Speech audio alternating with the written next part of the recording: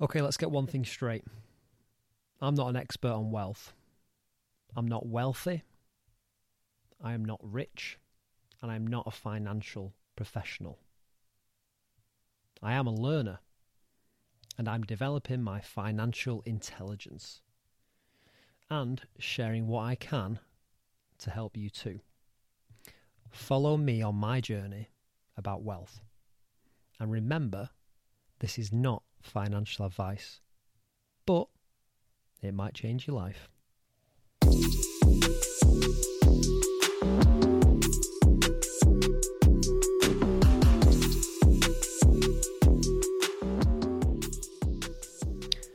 Welcome to episode 2 of the Wealth Journal with me, Jay Hardy. And yep, we've started with the big claim, it might change your life. Or it might not, who knows? Let's find out, wait and see. So I'm going to go straight into it.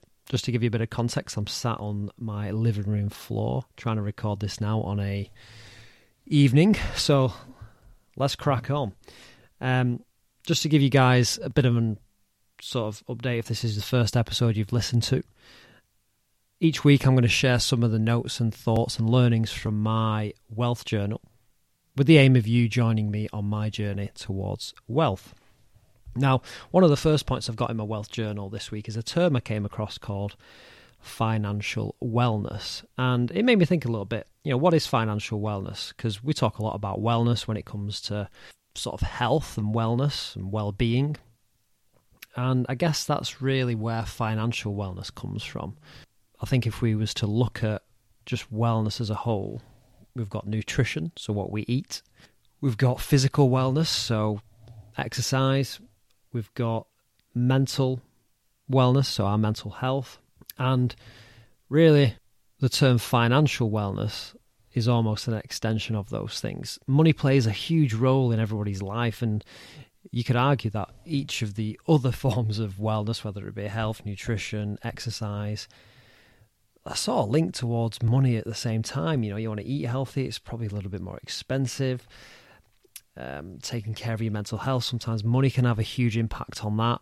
So, yeah, I think practicing financial wellness as well and talking about it is probably quite prudent, really. And people tend not to talk about money that often. It's often a bit of a taboo subject. So, anyway, the Wealth Journal podcast aims to try and eradicate that, and we talk, or I, there is no we, I talk about money on this podcast. So hopefully you can learn about it too. Let's just think about how you can improve your financial health and develop financial wellness, because it's a huge part of our lives. And first of all, what I'd like you just to consider is whether you actually want to improve your financial wellness. I hope that if you listen to this podcast, you do, and maybe this is your first step towards that. It's worth actually being quite ambitious. Have a think about what life would be like if you didn't have any form of financial worries. Money wasn't necessarily something you needed to think about, and you could have everything you ever wanted. Dare to dream. What does that look like? Because I've got some goals, aspirations, ambitions of what would it be like if I was very wealthy. So think about your rich life, and that was something that I came across from a guy called Ramit Sethi. And he asks his client to just forget about their current financial situation and focus on, okay, think about your rich life. Think big. What sort of house do you have? What sort of car do you have? What are your holidays like? And just start to play with it in your mind. And then think, is that what I want? Is that what I want to achieve? And if it is, then great. And really think deep down in terms of, what do you want? And I guess it's about trying to figure out what them, intrinsic motivational forces are to achieving your financial goals. Not necessarily the extrinsic motivational forces, because I think things like that don't necessarily last long term. If it's to get the latest pair of trainers or the latest fast car, I think you're always just chasing a goal which you can never really reach. It keeps moving. So think about some of them intrinsic money and wealth goals. And just picture yourself having them things. And now let's think about how you get there. And for me, I think we covered this in the last podcast, but it's about trying to build a solid foundation that starts first, like looking within. Like, do you practice financial wellness? Get your own house in order and start to manage your business. And look, most people in this podcast, and myself included, we have a job. I have a job. I really enjoy my job. But, what are you doing outside of that to manage your own business?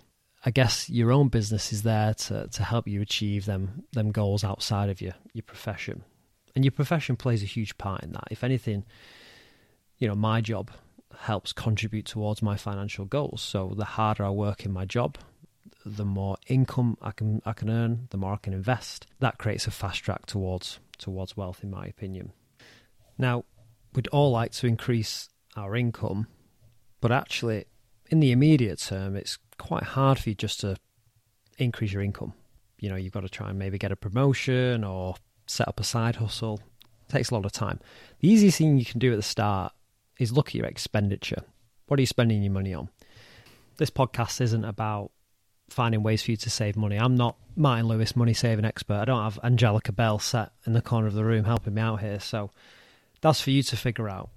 Figure out where you can potentially cut costs. But I'm a big believer of actually enjoying life and living in the moment in many ways. So you've got to try and find the right balance. But what I will say, and this leads to probably the second point in my wealth journal this week, is don't confuse your needs with your desires. And that was something that came from a very old book, actually, called The Richest Man in Babylon. Now, some of you might have actually heard of this book, but I actually read it, I reckon probably about 18 months ago. It was a recommendation from a friend. The book is basically parables from the ancient city of Babylon. These were almost like 4,000-year-old teachings about wealth. And the interesting thing is that a lot of these teachings are still incredibly relevant to today. And one of the key ones was limit thy desires. The problem is, and what we see in today's society with the influence of social media, trying to live your best life all the time and portray this perfect world of having all these nice things and keeping up with other people, is more often than not their desires. They're people just spending whatever money they have just to try and come across to being rich or to fit in. And I don't think that is the path to wealth. There's a great image on Instagram that I've seen a few times, and it's a picture of Bill Gates, obviously one of the richest men in the world, and Warren Buffett, another incredibly rich man. And these two guys aren't necessarily style icons, but they both stood there sort of arm in arm. And the caption underneath is not a Gucci belt in sight. And it's true. I don't think they built their wealth buying Gucci belts and Louis Vuitton. So limit thy desires. But when it got me onto train of thought for The Richest Man in Babylon, I thought I'd just share some of the key learnings from that book, because I actually found it pretty interesting.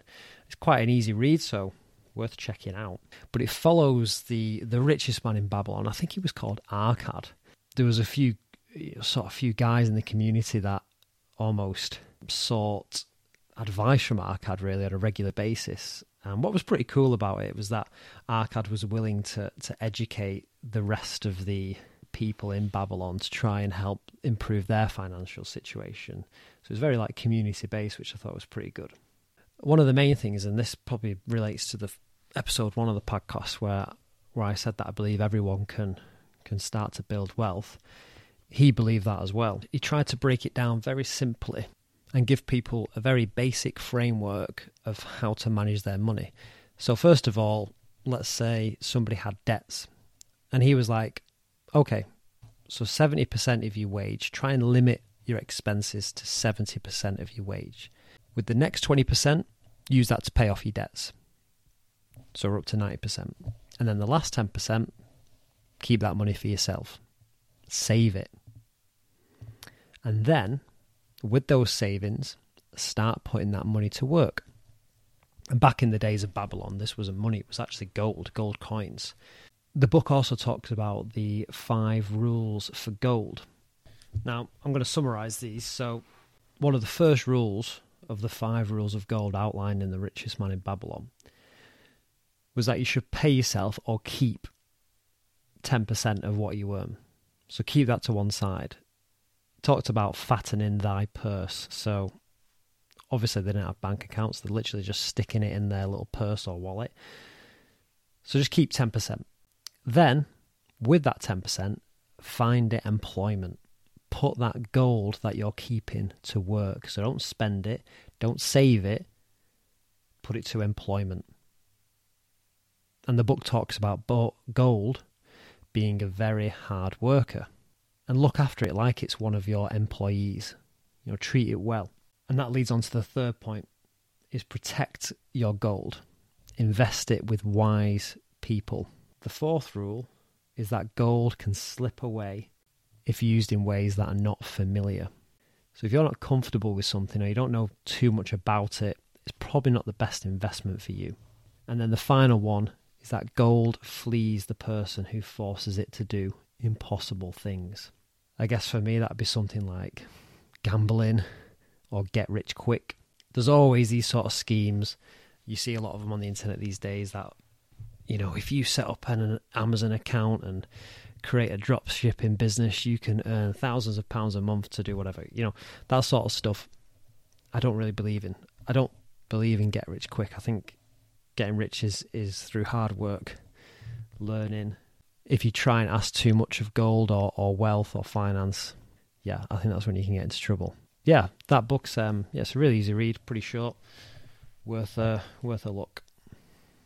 So the reason why I think it's important then, if you can try and just start with that base level of keeping 10% for yourself and putting that to work, once you've established that 10%, really then the more you can save or the more you can earn to add to that will play a huge role in how much money you can potentially use to grow your wealth in the future.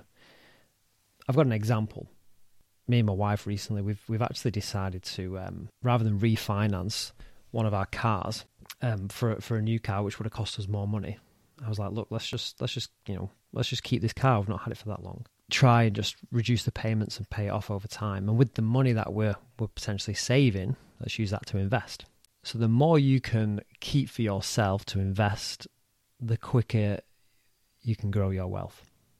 So if you was to invest in, say, the S&P 500, so the index we talked about in the previous podcast, which over the last 10 years has averaged an annual return of around about 13.6%. Now, if I started with a £1,000 investment, and then each month I would top that up by £100. So I'm investing just regularly each month with £100. Over 10 years, with that rate sort of compounding each year, my investment would grow to roughly 26,000. And that's off just putting in £13,000 over the course of 10 years.